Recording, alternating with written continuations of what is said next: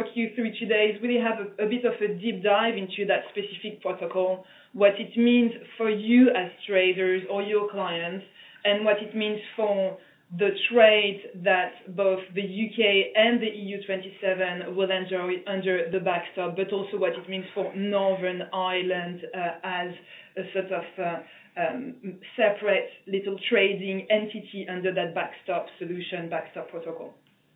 So first of all, a quick introduction. I mean, and apologies if you already, of course, know that, but it's always useful to just take a quick step back and reflect on where we are. So when the UK leaves the EU, it will, of course, as you will know, also leave the EU customs union.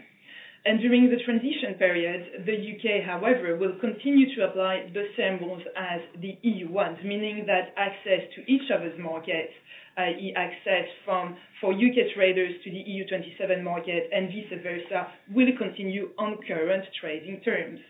The transition end date, as you know, is under the withdrawal agreement set to last until 31st December 2020. And we would hope that both parties, i.e. the UK and the EU27, will have reached an agreement on what their future trading relationship will look like before the end of the transition period, i.e. before the end of December 2020. But if that is not possible, if for some reason, political or legal, it is not the case, the UK was to leave the EU before a new agreement could commence, the parties have agreed that a specific fallback, a backstop solution, will apply such time as that future EU-UK future agreement commences. It is worth noting, however, that there is an alternative to the application and implementation of that backstop solution. And the alternative, of course, would be for the UK to request, as Charles and Andrew mentioned earlier, before the 1st of July 2020, an extension of the transition period. Right. But what is this backstop? What is this protocol, and what is in that backstop? Well, the backstop solution establishes a customs union and not the customs union, right? So it's a customs union that in the protocol is referred to as, and I quote, the single customs territory. And that under that customs territory, there is an absolute requirement that there will be no tariffs, quotas, or checks on rules of origins between the EU27 and the UK as a whole, which of course includes Northern Ireland. I just want to repeat that because it's very important to keep that in mind.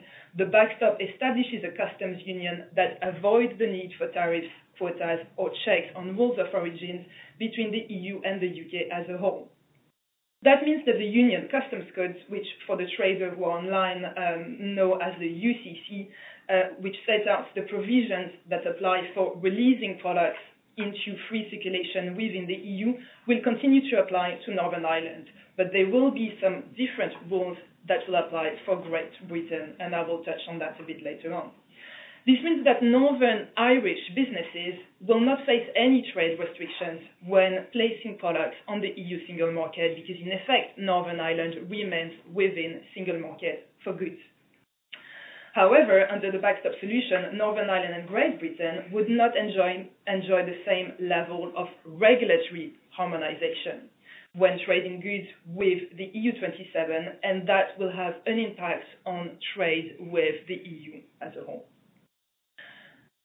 Also worth highlighting at this stage that the backstop solution does not cover trade in services that are excluded from that specific protocol or fishery and aquaculture products, but it does apply to agriculture, which was a major aspect of the negotiation for that backstop to come into force and be included in the withdrawal agreement. My introduction on the backstop being over, I wanted to just walk with you through the three trading scenarios that will apply when the protocol comes into force. And the first one is what is the effect of that backstop on trade between the EU27, which of course includes the Republic of Ireland, and Northern Ireland. Considering the overarching interest of both parties to avoid border controls between Republic of Ireland and Northern Ireland, Northern Ireland will remain under that specific backstop arrangement, part of the EU single market as regards goods. And as I said before, this means that the EU rules that apply to trading goods will continue to apply to Northern Ireland. That includes the UCC, but also EU anti-dumping, anti-subsidy and safeguard legislations, rules regulating the placing on the market of goods, for instance, CE marking, standards for those goods, think medical devices, cosmetics, toys regulation, and so on. Export control rules and sanctions regimes that are derived from EU law will continue to apply to Northern Ireland under the backstop. So in a nutshell, as a result of this level of alignment with EU law, trade in goods between Northern Ireland and the EU 27 will not be subject to customs procedures or controls. But that is not necessarily the case when we now move on to the relationship in trade with Great Britain under the backstop. Indeed, Great Britain will be part of the single customs territory, but will not be subject to rules of the EU single market as regards goods. In a sense, this means that there will be two regulatory frameworks for goods in the UK, one that will apply for Northern Ireland and another for Great Britain. And this is what it means for Great Britain and Northern Ireland trades. Since Northern Ireland will remain part of the EU single market for goods, there will be a need for checks on goods entering Northern Ireland from the rest of the UK. This is, of course, very important from a political perspective, but also for traders, this will have practical consequences.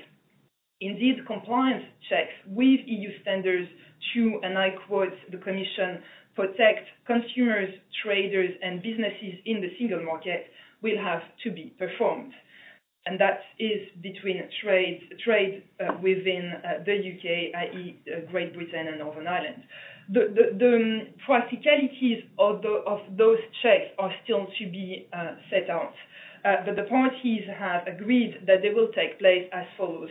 For industrial goods, checks will be based on risk assessment and will take place in the market or at traders' premises and by UK competent authorities, of course. For agricultural products, checks already exist, as I'm sure you know, and those checks between Great Britain and Northern Ireland, and those will continue to exist, but will increase in scale as a result of that implementation of the backstop. What does it mean now, finally, for EU 27 and Great Britain trade?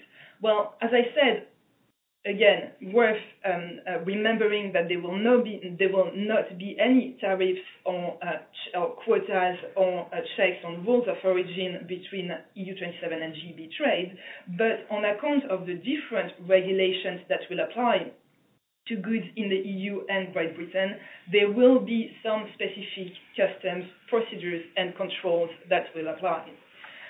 Indeed, the backstop provides that the UK and the EU 27 shall adopt a specific set of rules, but there is the fallback option for those rules as part of the fallback protocol that is the backstop for those rules to apply. And in effect, I mean, we have little time to go into the details of those, but for the traders online who are familiar with EU-Turkey customs arrangements, they will be very similar to those.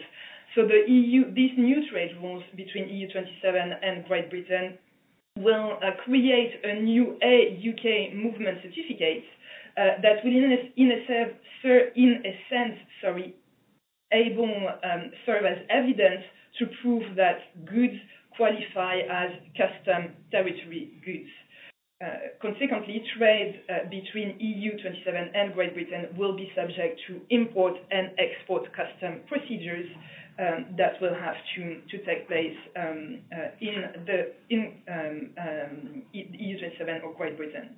So just to wrap up, 3 different examples in practice under the backstop. For example, let's take an industrial or an agricultural good moving from Belfast to an EU 27 port. Let's take Rotterdam, for example. That specific good will not be subject to additional procedures or controls under the backstop arrangement. This is because Northern Ireland remains part of the EU single market for goods under the backstop protocol, and the same rules that are in existence today continue to apply under that specific future arrangement. By contrast, however, goods moving from Dover to EU 27 through Calais, for instance, would have to obtain this specific new UK movement certificate, which will prove that duties do not have to be paid on that specific product. Similarly, goods